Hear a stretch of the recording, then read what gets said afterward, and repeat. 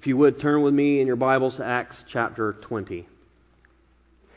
This book is a treasure trove for the Christian. There's so much that we wouldn't know about the beginning of the church. And the Apostle Paul has written much of the New Testament. And because of Acts, we know a lot more about Paul that we would not have known. And such is the case right now. In the section of Acts that we're in, we are looking at Paul's missionary journeys. It's a major part of this book. As the Apostle Paul was called of God, he was struck blind on the road to Damascus. Obviously, he put his trust in Christ at that point. He really didn't have much choice. And he was sent out. Long story short, he began to go out in the name of Jesus and to preach the gospel and to plant churches. And he had 3 missionary journeys that are recorded for us in the book of Acts. We believe there was a 4th, but as I've said before, it's not recorded for us here. But he is currently in his 3rd missionary journey. And probably here in a little bit I'll get into the map and do a little bit of catch up and kind of where we're going forward. It's good to review that from time to time. But we're on his 3rd missionary journey, and the majority, I wouldn't say the majority, but a good part of this chapter is just logistics. Paul's going from this place to the next to the next. So we'll move pretty quickly through that. That's the latter part of the chapter that I really want to zero in on. And Paul is going to be addressing the elders, the pastors from the church in Ephesus. This is where Paul has been for the last 3 years. It's the longest that he has been at any church that he planted. Second to that was Corinth. He was there for 1.5 years. So undoubtedly he had a very special and beautiful connection with this church and with the leaders.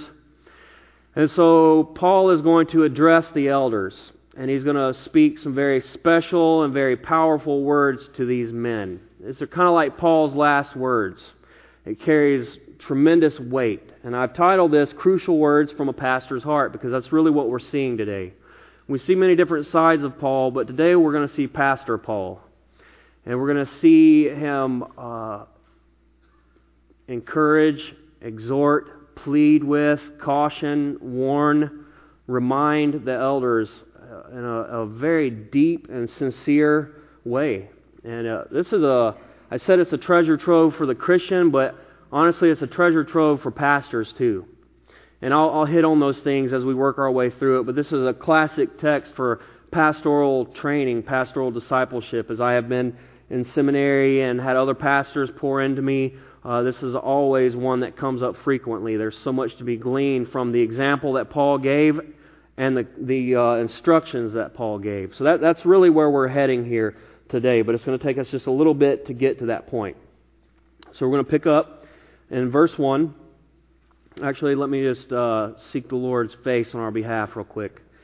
God, we need you. I dare not approach your scriptures without asking your blessing. I need you, Lord, to open your word to me and to us. I need your Spirit to move in this place. Your word is living, it is powerful, it is sharp, and it is able, God, to lay us open and to expose the things that need to be addressed in our lives, any misconceptions we may have of you. Lord, anything, God, have your way in us today. I pray that by your word you would reveal yourself to us in a greater way, and that you would be honored, that you would be glorified. Lord, may this be a continuation of the worship that we've already entered into. And I pray that you would minister. There are many different needs in this room right now. And I know very few of them, but God, you know them all. And nothing is beyond your reach.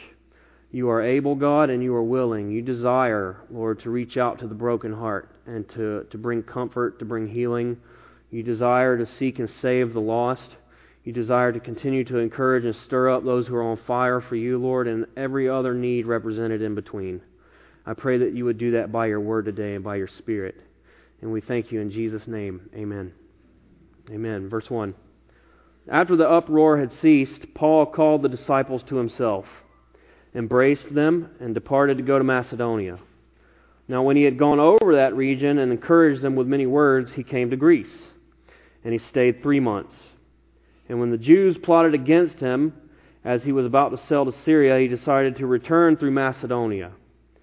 And Sopater of Berea, accompanied him to Asia. Also Aristarchus and Secundus of the Thessalonians, and Gaius of Derbe, and Timothy and Tychicus and Trophimus of Asia. These men going ahead waited for us at Troas, but we sailed away from Philippi after the days of unleavened bread, and in 5 days joined them at Troas, where we stayed 7 days.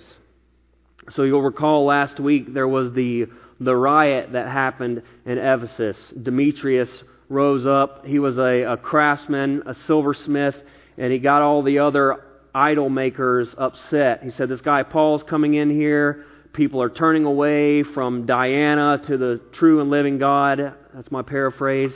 And basically their trade was in danger of falling away entirely. So he got everybody upset, and they created an uproar there in Ephesus, and the mob went crazy. And so a couple of the brothers were apprehended. The city clerk ran in and kind of calmed the crowd down and reminded them, you can't do this. You're going to get us in trouble with Rome. Oddly enough, they listened to reason. They stood down. They dispersed. And so now Paul departs from Ephesus. And we're told that he goes to Macedonia and then to Greece. So let's just go ahead and take a look at the map now. I don't know what's the best time to do this, so there's a lot to cover. Okay, so as I said, Paul would always launch out from right here. Down here is Israel, and so this is Antioch. This is kind of the missionary launching church, if you will. So the first time Paul came up in here, and this was pretty much where he spent his first missionary journey, and we know he was stoned to death, we believe. He came back to life. That was kind of the end of the journey. I understand why. And so he went back. So the second time he launches back out from here again, he goes back to the same place, oddly enough, and he gets Timothy, takes Timothy with him. And then they go up through here, but they weren't really able to go here or here because the Holy Spirit stopped them. We talked about that. So they landed in Troas, I believe it was. And that's where they picked up Luke, you'll recall, because the language switches from they and them to us and we. So Luke actually became an eyewitness at that point because Paul picked him up in Troas. So this is Asia. That's important. This is one major region right here. And this is Macedonia. And then down here we have Greece, up here Italy, Rome. And so they're going to be moving from major regions to regions, especially today. So they did. They went up through here. They came all the way down. You'll remember they came down into Greece, and Paul preached to the Athenians there, and he spent about 1.5 years in Corinth. And then finally he made his way back over to home. That was the end of that journey. So now he's on his third missionary journey. So he launches off again, and this time he kind of makes a beeline straight over here to Ephesus. And he's there for 3 years. And so, as I said today, he's going to take off, and he's going to go back up here to Troas, and then he comes over to Philippi, and he's already done that, and he picks up Luke. You'll notice that the language just changed here. He had picked Luke up in the second missionary journey in Troas, dropped him off in Philippi. The language changed again back to them and they. And then several years passed as Paul continued his second missionary journey.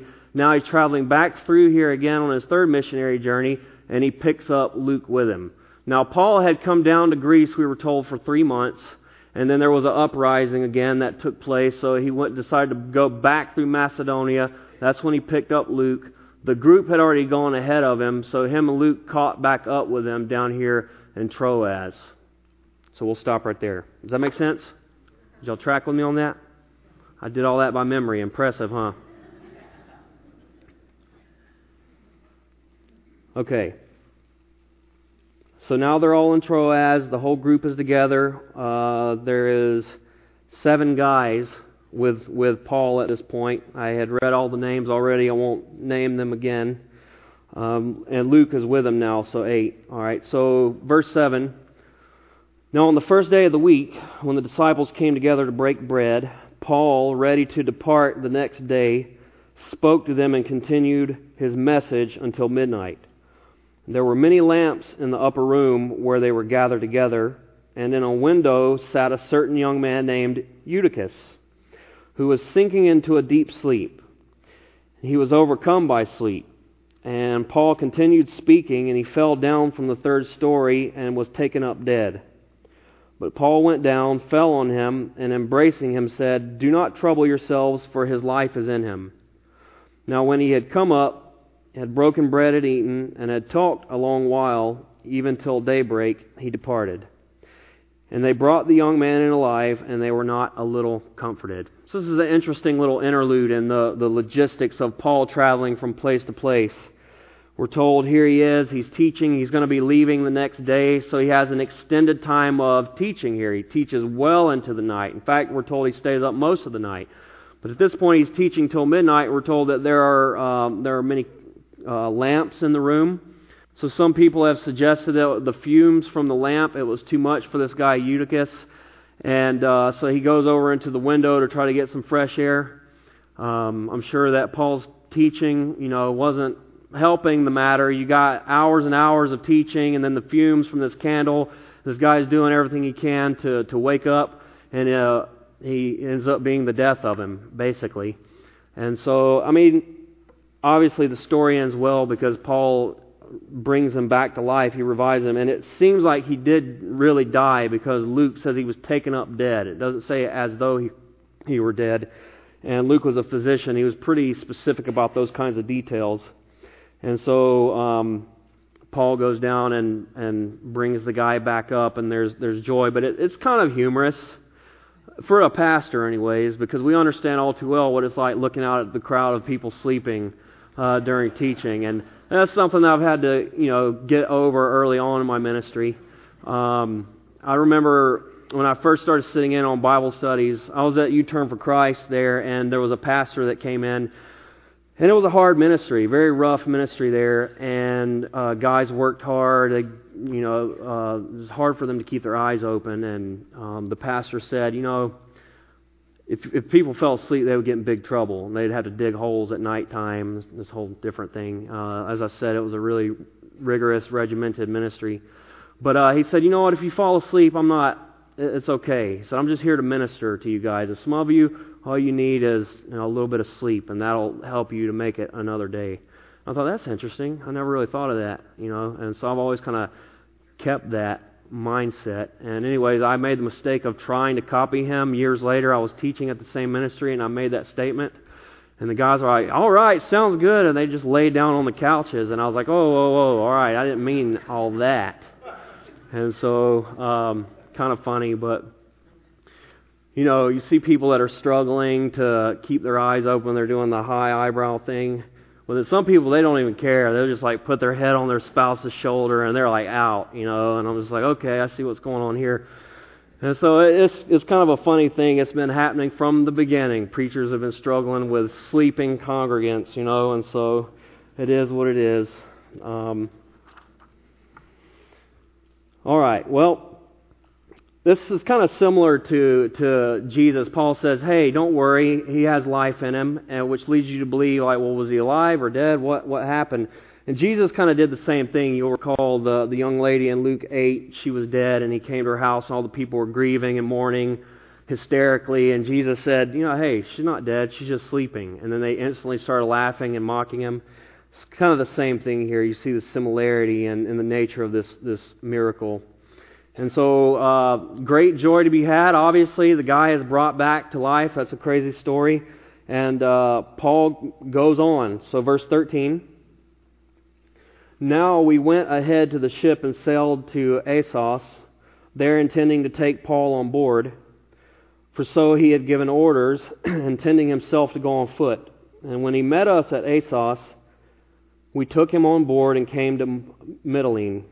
We sailed from there, and the next day came opposite Chios. The following day we arrived at Samos and stayed at Trogyllium. The next day we came to Miletus, for Paul had decided to sail past Ephesus so that he would not have to spend time in Asia, for he was hurrying to be at Jerusalem, if possible, on the day of Pentecost. Okay, y'all, map time, round number 2. All right, so let's see, where are we? Okay, so there they are. Now, the group is going to sail around this little peninsula here, and the language is kind of confusing, but Paul actually walks across. Paul walks across, they sail around, they meet back up, they sail to Mytilene. From there, they're going to go all the way down here to Chios. And then they come down here to, I believe this is Samos. It's kind of hard. It's a little bit confusing.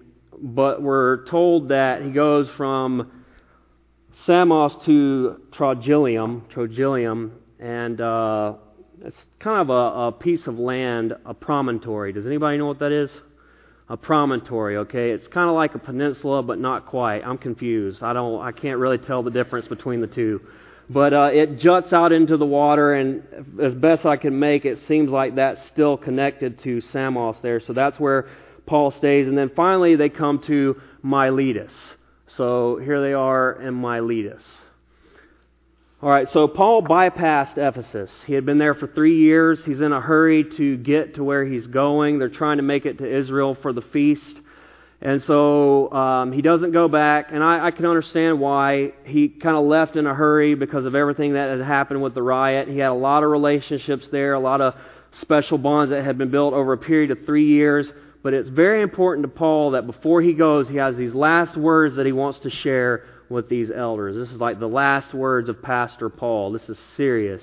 He loves this church. He loves these people. He knows the difficulties that will be facing them. And so he bypasses Ephesus, but he stops at Miletus, and he calls for the elders of Ephesus, the pastors, to come and meet him there on the shores of Miletus. And then he delivers this beautiful farewell speech to the elders there. And so now we enter into that, verse 17. From Miletus he sent to Ephesus and called for the elders of the church. And when they had come to him, he said to them, "You know from the first day that I came to Asia, and in what manner I always lived among you, serving the Lord with all humility, with many tears and trials, which happened to me by the plotting of the Jews, how I kept back nothing that was helpful, but proclaimed it to you. And I taught you publicly and from house to house, testifying to Jews and also to Greeks, repentance toward God and faith toward our Lord Jesus Christ." So Paul is reminding the elders here of his conduct in his ministry when he was among them. And Paul starts by saying, "You know that the manner that I lived when I was among you from the first day until now." So Paul had been very consistent. Paul had been very transparent. Paul was accessible to them. He lived among them.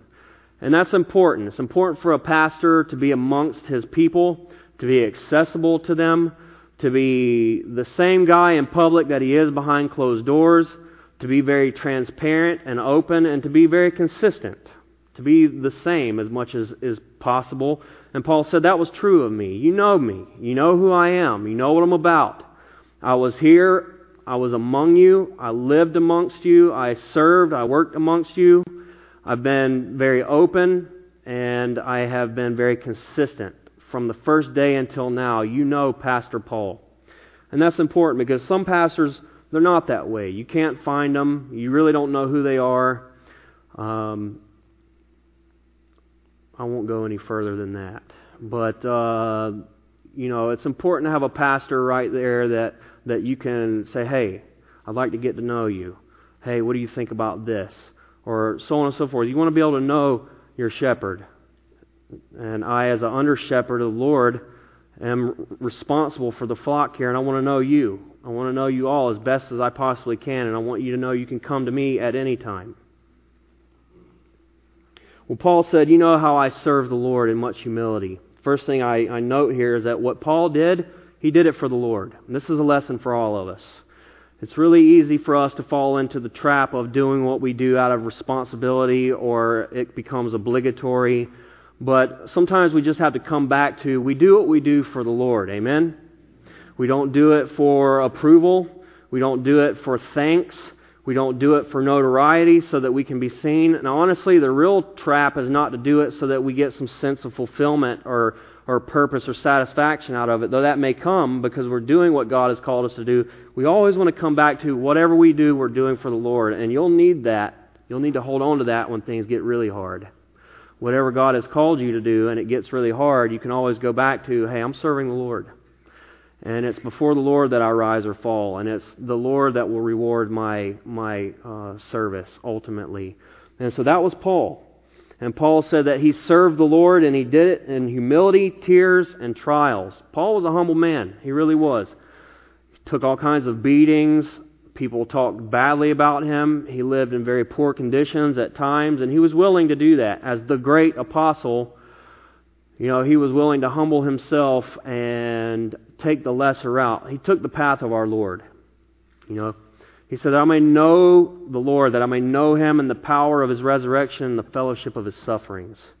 And Paul walked through suffering. Paul walked through humiliation and tears and in fear and in trembling and in many trials. And we know this. Paul was a man that endured many, many trials beyond anything that any of us will ever experience. And he says, you know what, though? I didn't hold anything back. I didn't hold anything back that was helpful to you, but I said it, I spoke it, I preached it to you. And that's so important, guys, that a pastor carries the responsibility to say it. I stand before God, and it's my job to speak the truth to you in love. My wife has said to me, sometimes I wish you'd smile more. You're just so serious all the time. And I hope that the love comes through, because I love you guys, and I hope you know that. And I think many of you do know that. But it's important. I have a charge before God to speak the truth, the whole truth, and to proclaim His Word. And a lot of pastors out there might not necessarily be saying the wrong thing, but sometimes it's what they're not saying that really screams. And so that is a temptation that is ever before any pastor. And so Paul said, I didn't hold anything back. I told you the truth. It's hard to tell someone the truth when it hurts, right? And we can all relate with that, right? Sometimes you feel like you need to tell somebody something for their own good, but you don't want to because it's a painful conversation to have. Nobody likes conflict for the most part. There are people that like conflict. I'm sure we know a couple in our lives, but by and large, people don't like conflict, and it's hard to say hard things. But Paul did that. He said the good things, the bad things. He said the confusing things. He went there. He said, I didn't hold it back. If it was helpful for you, I spoke it to you. The Scriptures talk about that. Faithful are the wounds of a friend. Someone who loves you will tell you the truth even if it hurts, but deceitful are the kisses of an enemy. The people who don't love you, and they'll smile to your face and they'll tell you everything that you want to hear. They won't tell you what you need to know. Iron sharpens iron. Amen? And there are sparks. There is friction. Fires can get started. But the bottom line is, Paul was willing to speak anything and everything that was helpful, and he didn't hold back. And he did so out of love. And he said, I was there in public, and I was there house to house. That's very important. Paul preached in public settings. You'll remember last week I talked about how he taught for a couple years in the school of Tyrannus, the halls of Tyrannus there. And we know that he spoke in the synagogues. He spoke publicly, but he also would go house to house. And that's important, guys. A lot of the Christian faith, a good bit happens in this building. Public ministry is important. We come together on the Lord's Day to celebrate and to remember the resurrection, and we come for mutual edification, encouragement, and we worship the Lord corporately and extol Him and lift Him up. But we should also be fellowshipping house to house. We should be meeting outside of the church. If this is all we're doing once a week for an hour and a half, guys, we are doing a real disservice to ourselves. I need you guys. We need each other. And I don't know about you, but I actually like you guys. And I like seeing you guys. I like being around you guys. And it's good to be with the saints more than an hour out of the week. So that's why Wednesday night, life groups, the Supper 6 thing that's coming up, the meals at the end of the service. There's all kinds of ways, even beyond that we can be connecting outside of the church. And Paul was about that. Paul was a public minister, but he was a private minister, and he was willing to go house to house. And that's important. It's important that elders, pastors, ministers, leaders are willing to do just that. And so Paul said, hey, I preached in public, I taught in public, and I taught house to house. He certainly did that. He confirmed those things in private settings. He said, I ministered to the Jews and the Greeks. Paul ministered to both Jews and Greeks. And what I love about this is very simple, but very complex in that the gospel is exclusive. It just is. There's only one way. And Jesus makes that very, very clear. He doesn't apologize for it. From cover to cover, you understand there's only one God, there's only one way. And so there's the exclusivity of it. And a lot of people don't like that. They're offended by that. That's a whole other study. But at the same time, it's inclusive. Whoever will. Whoever will. And so Paul preached to the Jews and the Gentiles. He was no respecter of persons. He tried to go everywhere. He tried to be everything to all people so that some might be saved. So the gospel is exclusive. There's only one way, but it's inclusive. It's whoever will. And that's the Lord. He loves you, and He has made a way. We've talked about that already. And it's open to anybody who will, but there's only one way. You can't say, well, I have my own way. That's idolatry. Okay, when you create a God in your own image and you create your own path of salvation, that's idol worship. That's idolatry. And we want to know the true and the living God, and we want to worship Him the way He has said we ought to worship Him. And that is the way. Okay.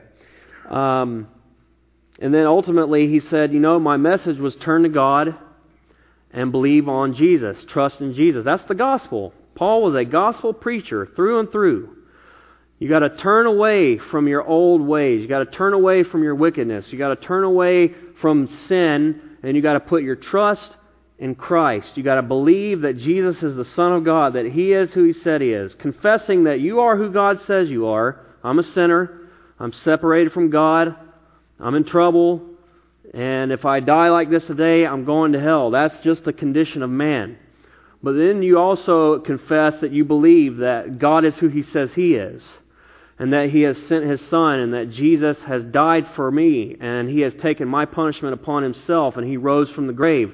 So that if I believe on the name of Jesus and the work that He has accomplished on the cross, I'm saved.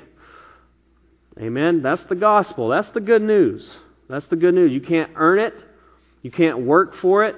You can't keep any amount of rules to get it. You have to simply believe. And that is so counter to every other religion or ism out there. Every other one says man has to work his way to God. Man has to do something. He has to do more good than bad in order to get there. And that is across the board. Christianity is the one that says you cannot, so God did it for you. That's the good news of the gospel. And when you put your trust in Christ and you are born again, born from above, then begins the road of discipleship. That's where the challenge really starts to come in, because it's hard walking uprightly in this world, is it not? But that is the challenge, but that is the beauty. I love the life of Christianity. I wouldn't trade it for anything. I was thinking about that just this morning. I love God. I love His Christ. I love the gospel. I love the church. And I love this adventure that I'm on. My life is an adventure. I hope yours is. It ought to be. If it's not, then you need to get in the game. If it's not an adventure, that tells me something. Okay. So verse 22, he said, "And see, now I go bound in the Spirit to Jerusalem, not knowing the things that will happen to me there, except that the Holy Spirit testifies in every city, saying that chains and tribulations await me. But none of these things move me, nor do I count my life dear to myself, so that I may finish my race with joy in the ministry which I have received from the Lord Jesus to testify to the gospel of the grace of God." So Paul said, I go now bound in the Spirit to Jerusalem. Now Paul knew everywhere he went what awaited him. The Lord had made that clear. He said, I must show him the things that he will suffer early on when Paul had first been called by the Lord. And he would have frequent reminders of this. It wasn't long that Paul would get rest in between the trials and tribulations that would constantly pop up. But he says, I go bound in the Spirit. Paul was bound to do the will of the Lord. Nothing was going to stop that. Until the Lord called his number and took him out, Paul was going to move forward, and he was bound. He had an obligation there. God placed a call on his life, and he was going to do it, even if it was the death of him. And it was the death of him. We believe that he did ultimately go on to be beheaded under Caesar Nero. And so he was true to his word. These things that he said, that was truly Paul. And so he said, I go bound in the Spirit. He was going to do the Lord's will, period. Do we have that same kind of wherewithal. I'm going to do the Lord's will, period, no matter what. I go bound in the Spirit. That was the kind of steadfastness that Paul had. He said, I'm not swayed by these things. I'm not deterred by these things. And may I say that we can be by much less. Oh man, the things that we get discouraged over. And I'll speak of myself too. Some of the things that we get bent out of shape over, or offended by, or discouraged over. And I think about the condition of the church around the world and the things that our brothers and sisters are going through on the other side of the world. And then I think about my little issues. And, I heard a guy say one time, the book of Acts, the church there, man, they were just unstoppable. He said, I look at us and I think, we're pretty stoppable. We're pretty stoppable.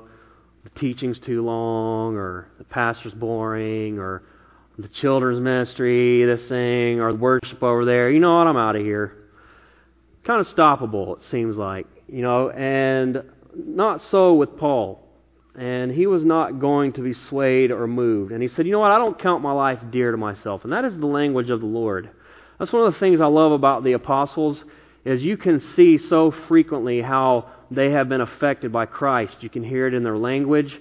You can pick up on things that they say, and you say, I know where they got that from. I know where they heard that. And he said, I don't count my life dear to myself. And we know Jesus said that in Luke 17:33. If you want to save your life, you're going to lose it. Try as you may, you can't hold on to this. You have no control. And I think that we all know that. And so you can spend your life trying to pursue self-preservation, self-promotion, safety, security, comfort, building your kingdom. Or you can let that go and you can say, God, I am yours. And I am not going to try to save my life or keep my life. And then you will find true life. And Paul knew that. And that's why Paul was willing to undergo the difficulties that he did, because he didn't count his life as dear to himself. He said, if I live, it's Christ. If I die, it's gain. That was it. It was a win-win situation for Paul. He was either going to stay here and serve the Lord, or he was going to die and go and be with the Lord. But he didn't really cling to his life. He didn't count it as dear to himself. I guess, do we cling? Are we clingy? Are we clingy to the things of this world? Are we clingy to relationships? Are we clinging to positions? Are we clinging to career? Are we clinging to fill in the blank? Our kids? The list goes on and on and on. Paul said, I didn't count any of that. It was all rubbish. It was all rubbish. It was all garbage next to the surpassing worth of the knowledge of the Lord. And he said, I want to finish my race, and I want to do it with joy. The more I hang around the older cats in ministry and the faith, I hear them say that a lot. I hear guys starting to take up that language. I just want to finish well. That's all I care about at this point in my life. I've come this far, I want to finish well. Because you know what, guys? Unfortunately, a lot of people don't finish well. And we hear tragic stories all the time of people who don't finish their race with joy. And Paul said, not me. Not me. He said, I'm going to finish my race, and I'm going to do it with joy. How many of us see our lives as running a race? It's a race of endurance, but we are in a race nonetheless. And Paul understood that. He understood that he was in a war. He understood that he was an athlete. He understood all of that. He had all of those analogies. He said, but at the end of the day, when I finish, I want to finish with joy. I want to hear good, well done, good and faithful servant. That's what we want to hear, right?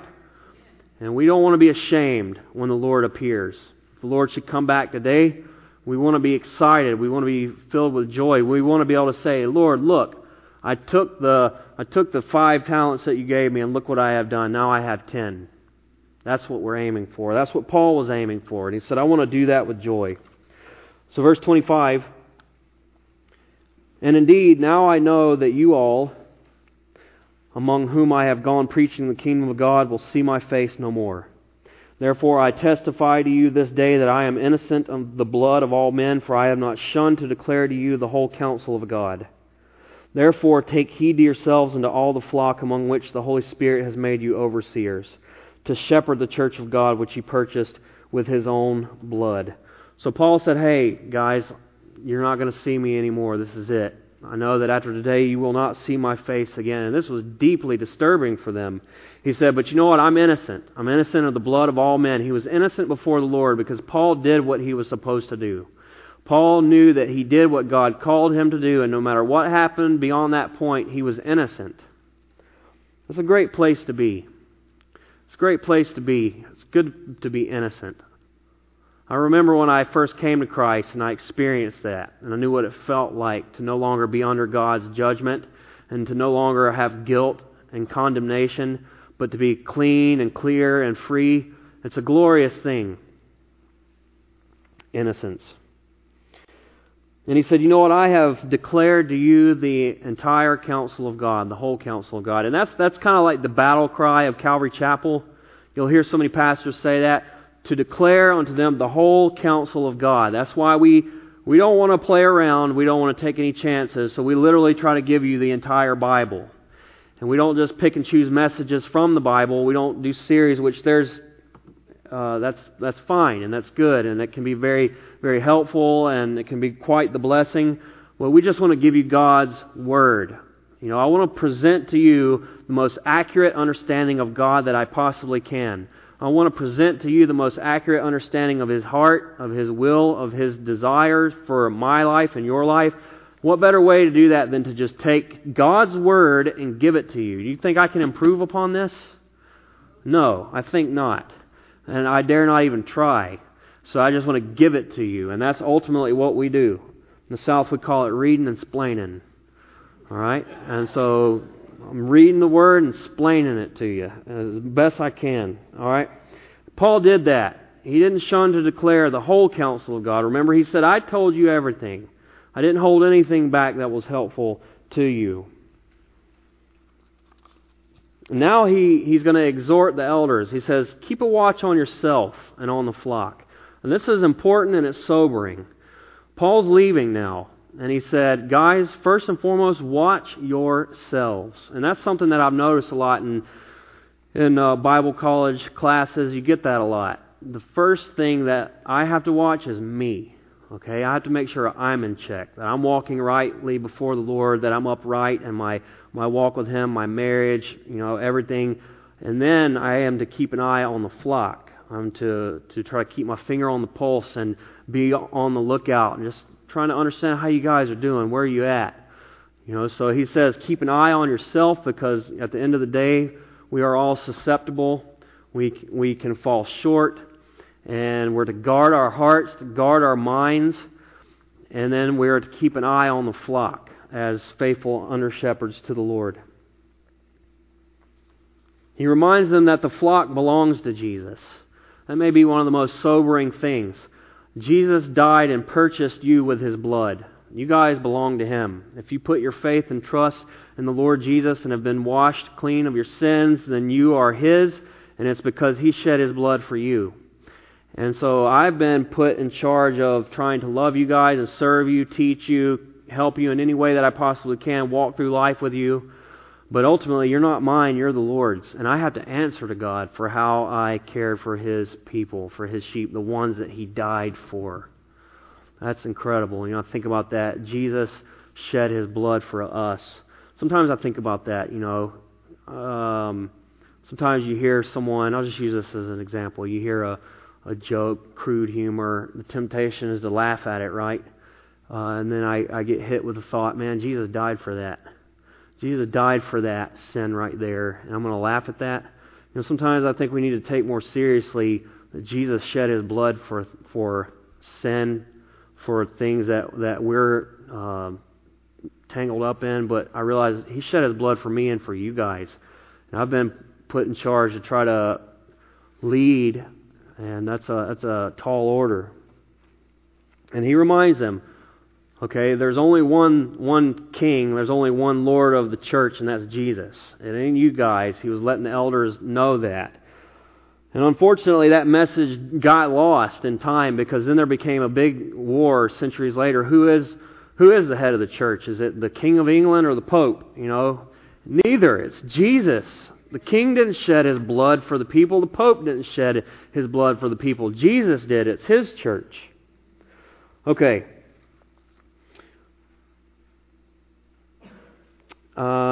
Verse 29, "For I know this, that after my departure savage wolves will come in among you, not sparing the flock. Also from among yourselves men will rise up, speaking perverse things to draw away the disciples after themselves. Therefore watch and remember that for 3 years I did not cease to warn everyone night and day with tears." So Paul said, look, I'm going to go and savage wolves are going to come in. False teachers, they're going to come in and they're going to try to tear the flock apart. They're going to try to ravage the church. And he said that some from among this very group. That had to have been a very sobering moment. He said, I'm going to leave. People are going to come in and try to destroy the work of God here. Even some of you that I speak to today from within this group are going to be in that number. He says, so remember, for 3 years I warned you. And he tells them to watch, stay sober, stay vigilant. Watch. He said, for 3 years I warned you with tears. And now Paul's going to go. But then there's this encouragement here, verse 32. "So now, brethren, I commend you to God and to the word of His grace, which is able to build you up and give you an inheritance among those who are sanctified." Paul couldn't stay forever, but God was the one that was going to keep them. And Paul had that confidence there. He said, I commend you to God and the word of His grace. Paul knew that. He wasn't the Lord of the church and he wasn't the Holy Spirit. So Paul would plant churches, he would water, he would invest, and then he would go. And then he would trust that God is going to take that work and it's going to continue on. Paul was not the one that kept those things going. You understand that. In ministry, pastors, leaders, we're expendable. We come and we go, but it's God that breathes life into a work, and it's God that sustains it. And Paul said, I'm going to go, and there's going to be hardship, and there are going to be savage wolves that are going to come in and try to tear apart the flock, but I commend you to God and to the word of His grace, and He is able to build you up and give you an inheritance among the saints. And I'm so grateful for that, because that would be a heavy weight for me to carry if I thought that it was on me. It's not on me. It's the Lord. You need God, okay? Only He can satisfy, only He can fulfill you, only He can truly sanctify, only He can save, only He can guide, only He can protect, and only He can ultimately glorify you on that day. All right. Verse 33. Paul says, I have coveted no one's silver or gold or apparel. Yes, yourselves know that these hands have provided for my necessities and for those who were with me. I have shown you in every way by laboring like this that you must support the weak, and remember the words of the Lord Jesus, that He said, it is more blessed to give than to receive. Paul was not in ministry for financial gain, and that is the understatement of a lifetime. And it was so obvious as you observed his ministry. And he said, I worked to provide for my needs and those who were around me. And most pastors that I know have done that or are doing that. That's just part of it at times. Some guys will spend their entire ministry having to work a job and serve in addition to that. Some men are blessed to be able to be supported by the church so that they can give all of their lives to the church. And Paul at times was able to do that, and Paul at times worked, but he was willing to do whatever it took, and that's exactly the example that he gave. And he said, I demonstrated for you. I showed you how to labor, how to work, how to sacrifice, and how to care for the weak. And then that phrase there, he says, for our Lord has said it's more blessed to give than to receive. It's kind of cool because that's not in the Bible. That's not in the Gospels. That's the only place that we see that little phrase. And John's Gospel tells us that Jesus said and did so much that all the books of the world could not capture it. But we have this little thing here where Paul says, the Lord said. And so it's kind of cool. It's like, I didn't know the Lord said that. That's neat. And it's so true. It is more blessed to give than to receive. And I'm sure we all know that. I mean, it's cool to receive. I'm sure we all like to be blessed and to receive gifts and things like that. But man, it is wonderful. It truly is a blessing to give. And in God's economy, it's amazing. The more that we give, the more God gives. Here on earth, the more that we give, God replenishes. God, you can't outgive God. But then as we give here on earth, we're storing up treasures in heaven. Where are you going to get a better deal than that? You're not. And so Paul reminded them of his ethic while he was amongst them, his generosity, his sacrifice, his work, his example. And then closing now, verse 36. And when he had said these things, he knelt down and prayed with them all. Then they all wept freely and fell on Paul's neck and kissed him, sorrowing most of all for the words which he spoke, that they would see his face no more. And they accompanied him to the ship. So they were deeply distressed. They would see Paul no more. They wept freely. It's a beautiful thing to see the love that they had for each other. And Paul, like a true pastor, prayed for these guys. He prayed for them. They got down on their knees and they prayed together before Paul went his way. So this is a wonderful text, so much to glean from, and I don't want to try to pinpoint any one thing. I would encourage you to go back and mull over this and consider these things. And we'll close with that. I want to have the worship team come up. I want to close with a song. And just as Paul prayed for the elders there, let me pray for you guys. Father, we love you. And I pray for my brothers and sisters here. I pray a special blessing upon their lives, upon their families, upon their jobs, upon their ministries. Lord God, I lift them up to you in the name of Jesus, and I ask that you would pour your Spirit out upon them in a fresh way today. I thank you for the church. I thank you for the saints that you have purchased with your own blood, Jesus. And I thank you that we come together now in your name and worship you and celebrate you, O God. And I thank you in the precious name of Jesus. Amen.